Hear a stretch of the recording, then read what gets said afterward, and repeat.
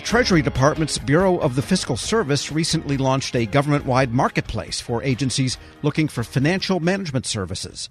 The Bureau says it exceeded its cost savings goal by having more agencies adopt shared financial services. Federal News Network's Jory Heckman got an update from the Bureau's Commissioner, Tim Gribben. The vision for the marketplace is for us to offer solutions and services that comply with financial management standards and other common capabilities across the financial management sector to make it easier for agencies to focus on their unique needs that support their missions through a common set of solutions. And we also are looking at the marketplace to add value to agencies by helping with that acquisition process to make it more efficient and better value in terms of being able to execute on an acquisition faster. So the marketplace was launched in December of 2022. And in the marketplace, what you find are the three federal shared service providers, which is Treasury's ARC, our Administrative Resource Center, the Interior Business Center, and also Transportation's Enterprise Service Center. So part of the marketplace is what do federal shared service providers offer? And the other part of it, and this is what's really exciting to me as well, are the commercial providers who are available. And we already have three commercial providers that are offering their services on the marketplace: CGI Federal, HIC International, and just as of this past week, a company called eMentum. We have additional vendors that are going through the onboarding process. And so these vendors are offering financial management solutions and services that agencies can use today. And they are vendors that then you can easily procure through the GSA marketplace. We have the marketplaces open for solicitation of the core financial systems that will be cloud-based solutions using these standards, these federal standards. That solicitation is open now, and we expect to have those vendors available by this summer. So that's also very exciting for us to envision what this marketplace is and having solutions already appearing on it. We are continuing our mission to provide exceptional operations and financial management services that agencies and the general public need. So from the FMQSMO standpoint, we plan on adding more vendors to the marketplace. We're looking at our payment integrity tools, providing a more robust and integrated payment integrity experience. That's really what our focus on is the next year or two as we look at further expanding the digital collection solutions that we're able to offer.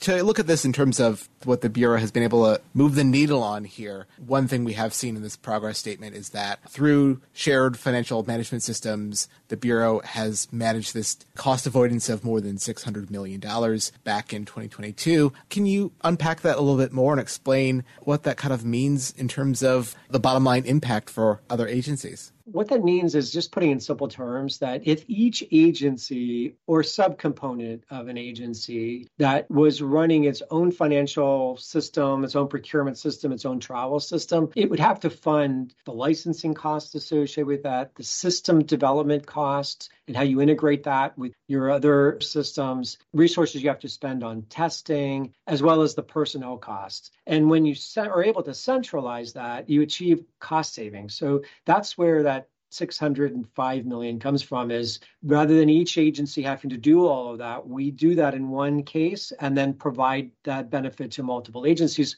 so that rather than spending money on licensing system development, they spend it on their core mission instead. So they can translate that into delivering more for their customers by using a shared service, a shared license, shared personnel, those kinds of things.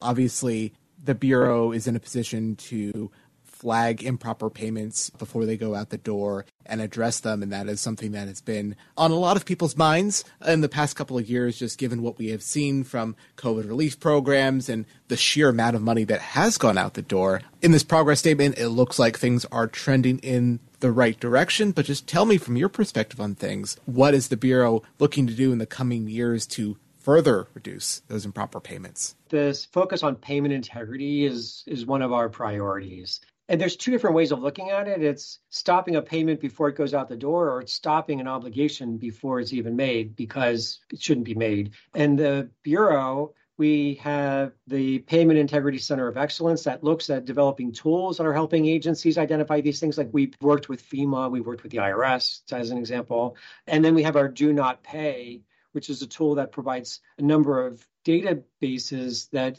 helps determine whether a payment should be made or not. Our focus for this year is those were previously in two separate organizations within the Bureau. We're bringing them together under the Office of Payment Integrity, and we're envisioning what does that future of payment integrity look like, and how do we interact with agencies to provide the services that they need, as well as the states who are administering federally funded programs, and how do we look across states? So we're thinking about everything from looking across state lines to providing more resources from an analytical perspective within the federal government. So there's a lot on the horizon. The thing that limits us is the financial and personnel resources that we have and the ability to be able to do that. So we look to be able to provide these services to agencies in a cost-effective way to help not just mitigate improper payments, but to root out fraud. So there's a lot. We are constantly piloting and looking at tools. Last year, we piloted an account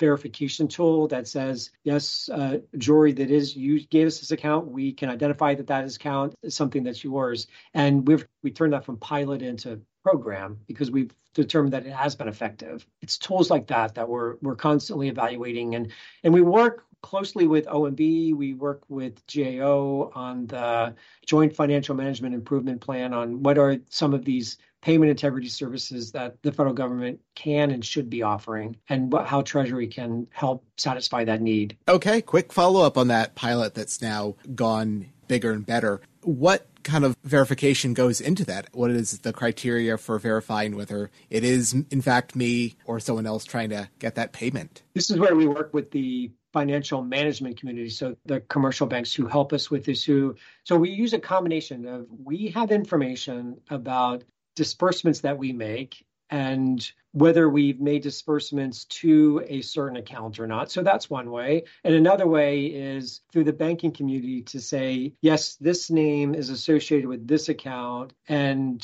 so then we can have more confidence that when we're getting an instruction to pay somebody through a particular bank account, that we can verify that that truly isn't a bank account that's owned and controlled by that individual by using a couple different methods. So that's what we piloted to see whether that would be effective or not, and we determined that it absolutely was.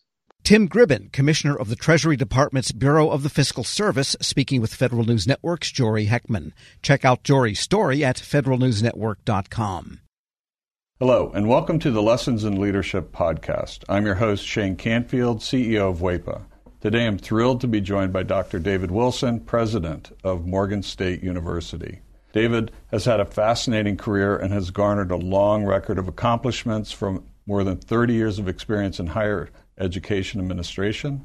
Came to Morgan State in 2010 from the University of Wisconsin, where he was chancellor of both the University of Wisconsin Colleges and the University of Wisconsin Extension.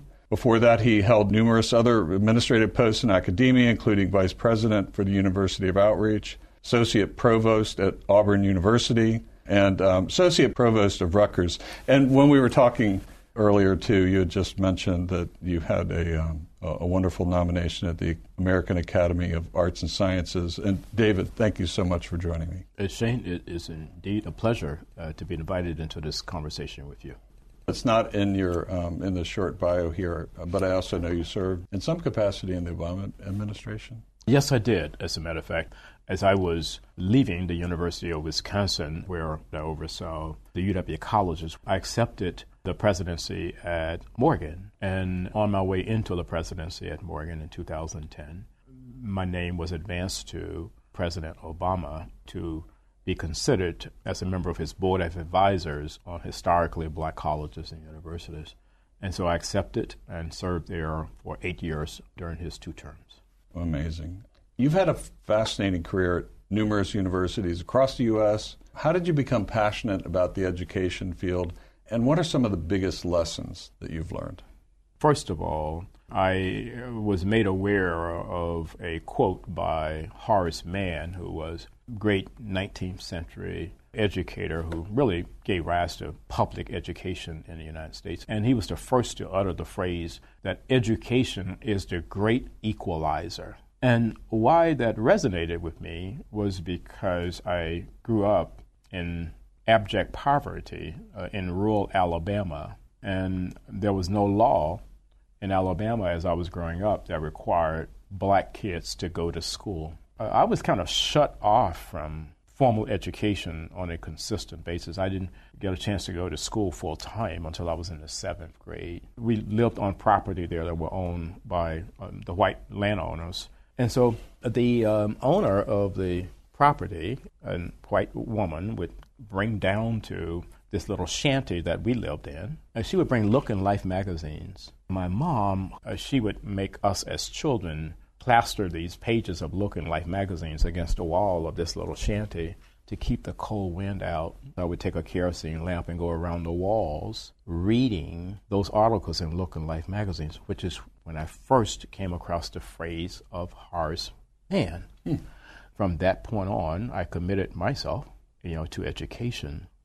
It's an amazing story, and two things occur to me. One, it's almost incomprehensible that this happened during our lifetime. That to me is almost shocking. It's also truly inspiring that you recognized that you could do more and sought out to do that and were successful at it.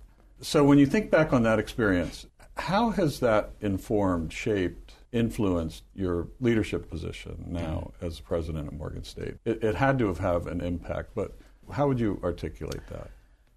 So if you go back to that Alabama environment, what I saw, it was just so many people, my own brothers and sisters, who were 10 times smarter than I was. But my first 5 brothers were illiterate. They never got an opportunity to show the nation how brilliant they were. Therefore, I really took on this whole notion that my life had to be about ensuring that individuals who were drowning in potential and they didn't realize it would be in a position where they would realize it. I was never ever about positions that would enable me simply to replicate privilege. I don't care where you went to school. I don't care what type of family you came from. I think that's where sometimes we kind of get education wrong. We have institutions that want to define themselves based on how many students they don't admit. I'm about just the opposite, taking individuals who are absolutely stellar and don't realize it and bringing that into existence for them. You've had so many opportunities that you could do other things, perhaps at larger organizations, but you're where you want to be on purpose, by design, for the kinds of reasons you just talked about, that it's fulfilling. But can you talk a little bit more about that? There have been so many so-called top 50 institutions in the United States that have come aggressively after me. And, I flirted with a couple of them, and I went home to Alabama because these two were very serious. And my family is brutally honest with me, and they keep me grounded. So I flew down and began to talk with them about these institutions that were coming after me. I was thinking they would be impressed. And when I finished, my youngest sister said to me, "Now, are you finished? Clearly, we are not understanding why you would even consider leaving Morgan." It just reassured me that I'm living my purpose at Morgan. And it is joyful to be at a place where you want to be versus being at a place where others think you should be. One question that I always have to ask, is there one leader or maybe a couple of leaders that have inspired you, you mentioned Horace Mann, I don't know if that fits in this category, but what might be a couple of leaders that you remember that inspired you, that gave you purpose, helped shape your life? In 1989, when I was selected as a W.K. Kellogg Fellow, we had to be introduced to leadership that was different in a lot of ways than the leadership that we had been exposed to. in February of 1990, Mr. Nelson Mandela was released. And that's where I wanted to go and meet Mr. Mandela. We had no idea that he would grant an audience, and he did. He granted an audience, and Mr. Walter Sisulu did as well. So here I am, having grown up in Alabama. I harbored some anger toward the society there that kept me from realizing my potential, and then kept so many others like me from ever realizing their potential. At the end of a conversation that we had, someone asked Mr. Sisulu, we're leaving this conversation thinking that you harbor no anger towards a society that locked you away for 27 years. Are we leaving with the correct conclusion? He said, I harbored no anger or bitterness towards a society that locked me away for all of those years, because I and others like me knew that what we were doing was the right thing. If you commit yourself to doing the right thing, there should never, ever be any space in your heart for anger or bitterness. And that was transformational for me, and why I respect and admire Mr. Nelson Mandela and Mr. Walter Sisulu today. That is a great story, and it, with all the accomplishments through your life, I'm sure it had a great impact on your ability to go as far as you have, and you're still going. Well, I have a takeaway in terms of leadership lessons I've learned. We would be well served as a nation if I think we created these opportunities for young people at various stages to really, first of all, see the United States. And then we need that same opportunity globally. As a result, when you do that, you understand the history over here, you understand the culture over here, you understand, and you got to understand the world beyond an intellectual understanding. You want to think of your maturation in a way where your brain can never, ever, ever be hacked. So that's sort of the way. That's sort of the way that I kind of see all of that. That's brilliant.